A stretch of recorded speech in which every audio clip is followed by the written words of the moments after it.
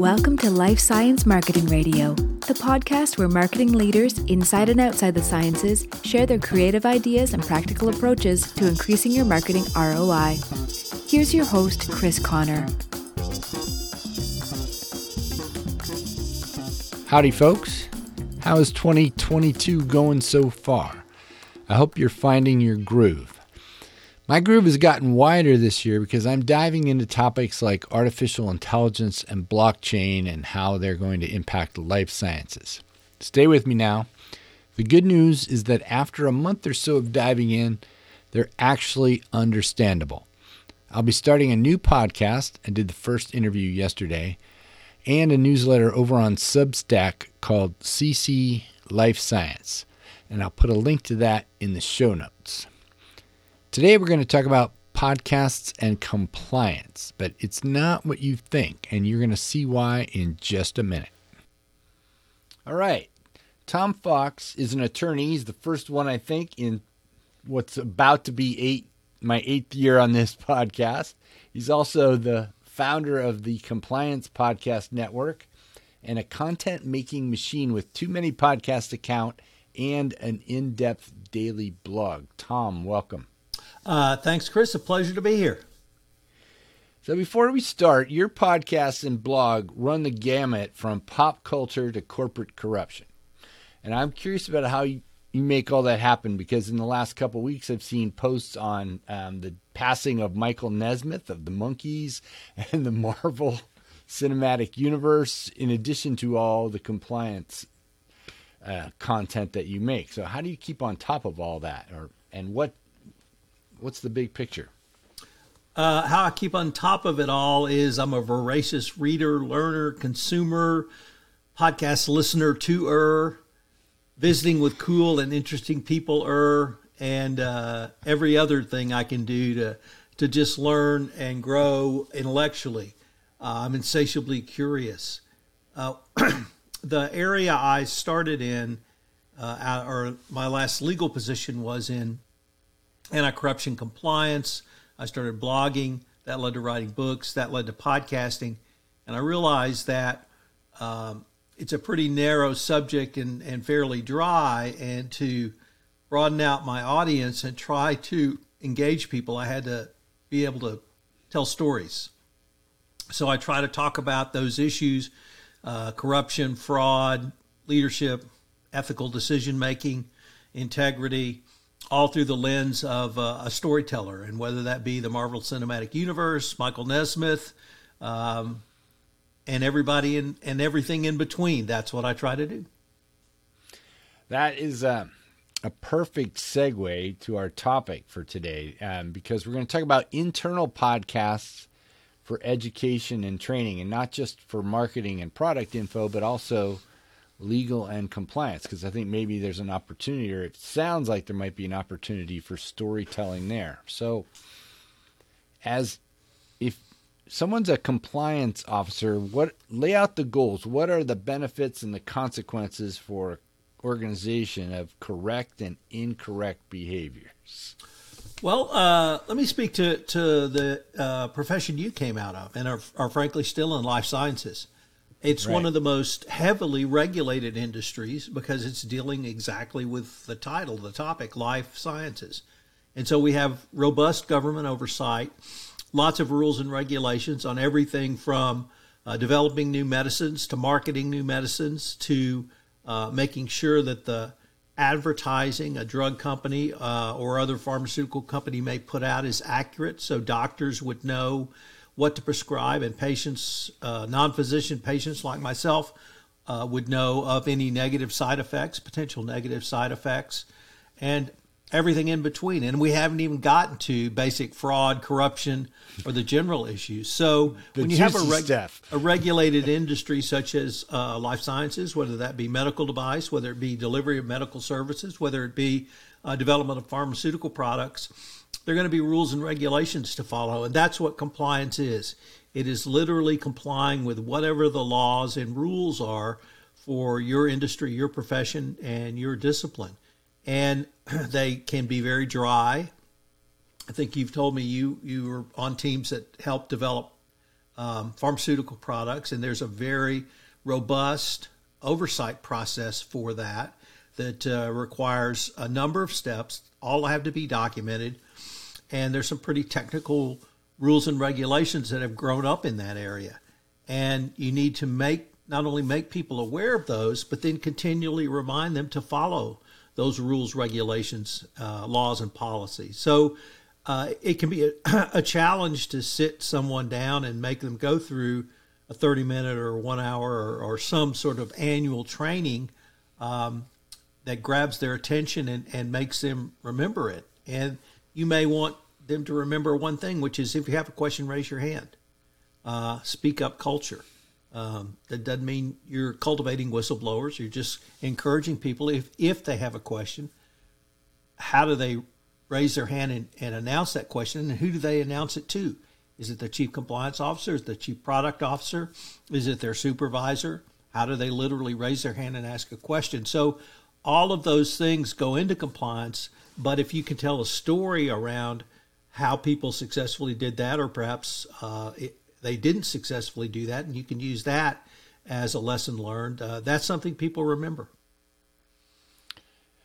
The raise your hand culture seems, that's a great way to put it. It seems to me, some of the correct behaviors in compliance are common sense, but they're also, as you say, it can be so complicated perhaps that you might not even be aware that you're breaking a rule. And so just getting people into that mindset, like, is this an okay thing to do or not? And then maybe through storytelling, put something in the back of their head so that they might recognize a potentially dangerous situation. And so then they might say, oh, I should ask somebody about this, because most people probably can't keep all the compliance things down to the last detail in their head, right? So a great example of that is a situation that happened with my wife. Early on in the pandemic, she got an email from a vendor, could I have your home address? And we both thought that was a little odd, but she gave it to him. She'd worked with this vendor for many years. And they sent a DoorDash card so that we could get a free home delivery. And I said, what's the value? And she told me. And I said, well, that's above the limit that you're allowed to accept gratuity from a vendor under your corporate conflicts of interest policies.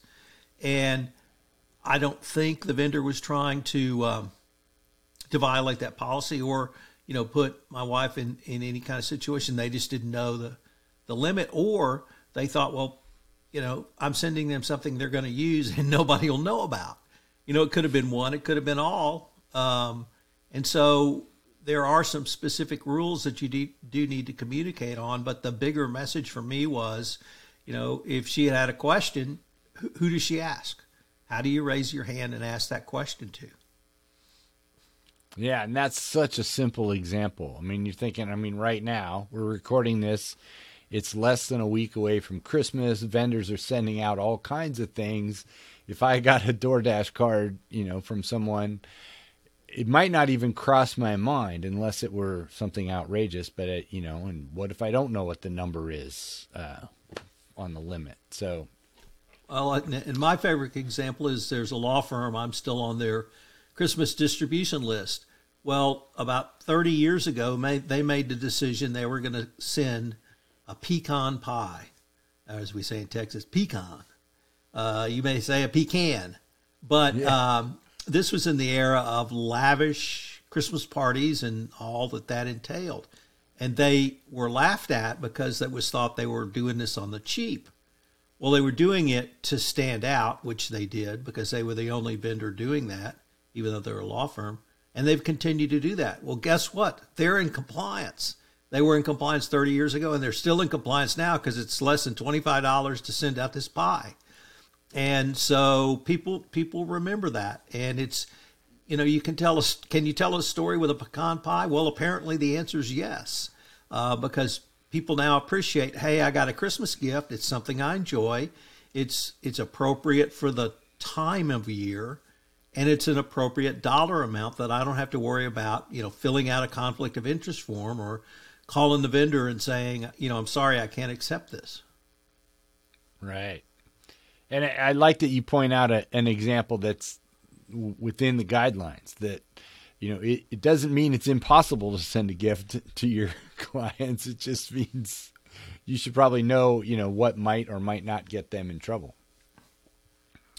And then, of course, on a marketing podcast, we love standing out, right? So, amen.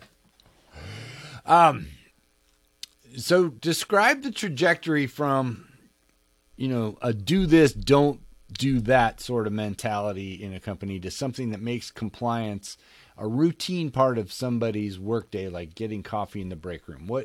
How do you get to that state where people just go, oh yeah, I know what to do if I have a question. I feel pretty good about what I should know, but I know there are things I don't, and I'm going to raise my hand if I am in doubt. How do you get to that? You engage them. You engage with them. You don't talk to them. You don't talk down to them. You don't have Tom Fox, the lawyer, saying, ye shall do this or ye shall not do that. You engage them in a way that they're going to remember the general theme of the communication, whether it be a short 60-second, just one theme, one idea, or just as we're doing a podcast. And I've done podcasts for corporate clients who wanted to communicate a message where we've taken one theme and in 5 to 10 minutes, generally about 10 minutes, we talk about whatever that specific issue is within the overall theme. And we'll have multiple issues under a theme, but it can be, if we just kind of go down the basic lists, gifts, travel, and entertainment, engaging with new vendors, engaging with new sales agents, what are the rules around who I can sell to and how much how much can they buy? So if you're in a pharmaceutical company, if I called up and said, hi, Chris, I'm Tom Fox, and I'd like to order $500,000 worth of X product. And you go, God, Tom, we're right before Christmas. This is great. Give me your bank details. Well, does that raise a red flag? You might say, well, why are you going to use these? Or what? Are you a consulting physician? Do you have a hospital? I've not heard of you. I'm sorry. And so those sorts of basic questions: who are you selling to? What are you selling? Am I buying a correct amount, or am I buying so much that you think this is unusual? Meaning, a red flag was raised. Just because there's a red flag doesn't mean it's wrong. It just means you might want to do some additional investigation. You might want to check me out. You might want to check my services out. You might find out, well, I'm going to Mexico on a charity mission, and here's my charity, and this is how we're going to distribute through physicians in Mexico. There's a wide variety of things that I could be doing it for, or I could be doing it for some illegal or nefarious reason. So the communication is designed to get people to think. And I heard a regulator in my industry is a lawyer at the Department of Justice, not a regulator perhaps in your industry. But this one lawyer, she said, well, the guidelines we put out are to get compliance officers to think. Think about your program. Think about how you're communicating your program.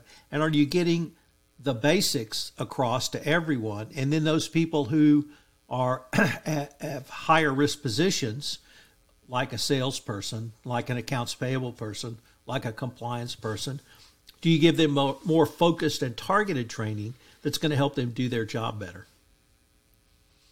Nice. Yeah, so that segues into my next question, which is, so when I worked at companies in life sciences, mostly, almost entirely, making instrumentation.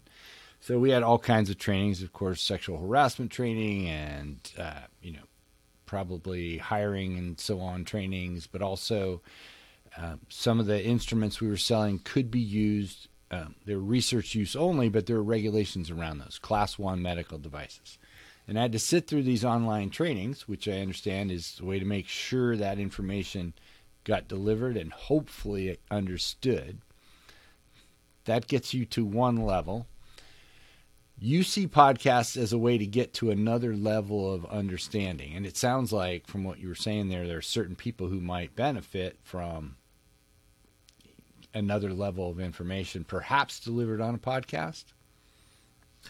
Perhaps delivered on a podcast, perhaps delivered in conjunction with a podcast so that you have a written text, whether that be the transcript, whether it be additional written information that you might want to deliver, such as specific rules and regulations you don't want to spend time going through on a rote basis in a podcast.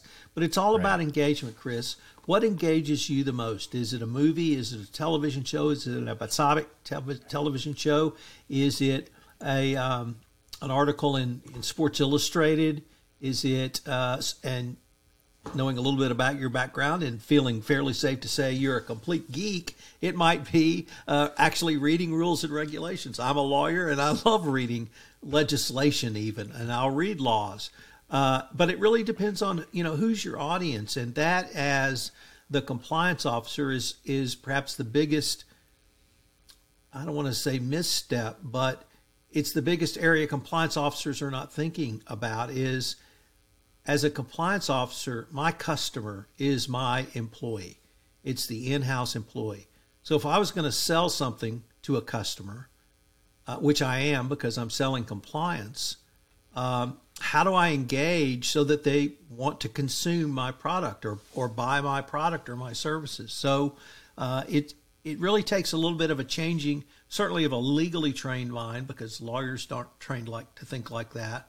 And compliance officers are typically not trained to think like that. But how do you engage the person you're trying to communicate with?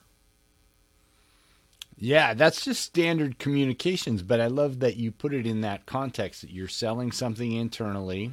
Now we bring it back to a little bit of marketing and thinking, first question, if I'm working with somebody, if I'm on my game that day, I'm always thinking, all right, what's the goal? Who's the audience? So who are you trying to reach and what do you want them to do? That's the beginning of everything. So I, just to clean up the record, I do not read legislation. But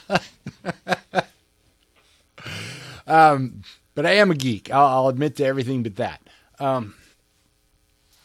So tell me if this is an over-the-top idea, but one of those things to engage people. Can you see something as compelling as a true crime podcast? So someone produces a series that are based on actual stories. We're going to change the names, but to dramatize some compliance missteps that might be, one, an element of mystery to figure out, what was behind the whole thing, and two, what happened and how to avoid it. Absolutely. I have in development a podcast series that's exactly that. I call it the Corruption Files, and I'm simply taking the top 10 anti-corruption enforcement actions of all time, and I'm just going to, I'm not going to dramatize them, but I'm going to talk about them. And I have a prosecutor friend who's going to talk about the prosecutorial angle. I'm going to talk about the facts, and then we're going to talk about lessons learned.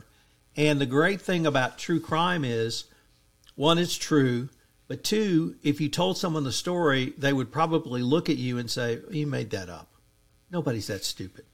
Well, when you're taking bags of cash across the border, you might say to me, Tom, nobody's that stupid, except we have enforcement actions where literally somebody put $200,000 in their trunk and drove across the Texas-Mexico border to pay bribes. So those are the kinds of stories that get people's attentions, and I think true crime is still the number one podcast format in podcasting. And so if you can take true crime in whatever your industry or corporate discipline is, and use that as obviously lessons learned not to do, I can think it can be an extraordinarily powerful teaching tool and communications tool. Yeah, that's one, good on you for doing that. Two, if people think that no one's that stupid, they haven't watched Fargo. But, so you have dozens of podcasts, and I don't mean just episodes, but actual series on compliance. So give us a few examples and tell us why you separate those into so many different channels or series. Well, part of it is, as I said earlier, I'm insatiably curious, so I insatiably read and I insatiably study. So I love Sherlock Holmes, so I have Sherlock Holmes in compliance. Huge fan of Shakespeare, I have Shakespeare in compliance. I have a podcast with a fellow geekhead, and we literally, it's called Compliance Into the Weeds, and we completely geek out on some point. It's inside baseball, except it's inside compliance. But there's also different subject matter that's related. There's business ethics. I have a leadership podcast. I have a history podcast. I look at leadership lessons from the presidents. I look at leadership lessons from ancient Greeks and ancient Romans. I look at ethical quandaries that we have today. As you mentioned, I look at movies. I'm currently doing the full Marvel Cinematic Universe oeuvre of movies with a colleague to look at compliance from that angle. I have a round table. I'm the only round table in compliance. I'm the moderator. That won an award this year for top talk show in compliance or in podcasting, even though it's in compliance. And so there's different ways to look at all of these subjects. And my hope is that one or more will interest people enough to listen in and learn. Yeah, I guess the strategy there is, I mean, as you talked about finding your audience, those channel names or series names, because they cover such a broad area, are different ways to get people who are interested in compliance curious about the stories you're telling in those areas. Right. So is there a way to repurpose those in bits and pieces into mini courses? There is. That's a step I haven't made yet, although many have offered to host me in doing that. All right. Well, Tom Fox, we have reached the end of our time. Where should folks go to learn more about you and all the work you're doing? So you can reach out to me at LinkedIn, Thomas Fox. My email is tfox, that's T-F-O-X, at tfoxlaw.com. Check out my compliance podcast network, appropriately named Compliance Podcast Network, at compliancepodcastnetwork.net. Award-winning Compliance Podcast Network. So there's various ways to reach out. I'd love to engage, and if anyone has ever thought about starting a podcast, I'd love to have you host you on my network. So please reach out. All right. I will put links to those things you mentioned, your LinkedIn profile and the podcast network, in the show notes for this episode. And once again, Tom Fox, thank you so much. Chris, it was my pleasure. Internal podcasts are an underutilized resource. As I've mentioned before, they can be secured to your organization, and you'll get better metrics than you can get on any open external podcast. So you got that going for you. As always, if you like the podcast, please share it with a couple of folks you work with. Don't keep all the good stuff to yourself, and I'll be back soon with another episode. Bye-bye.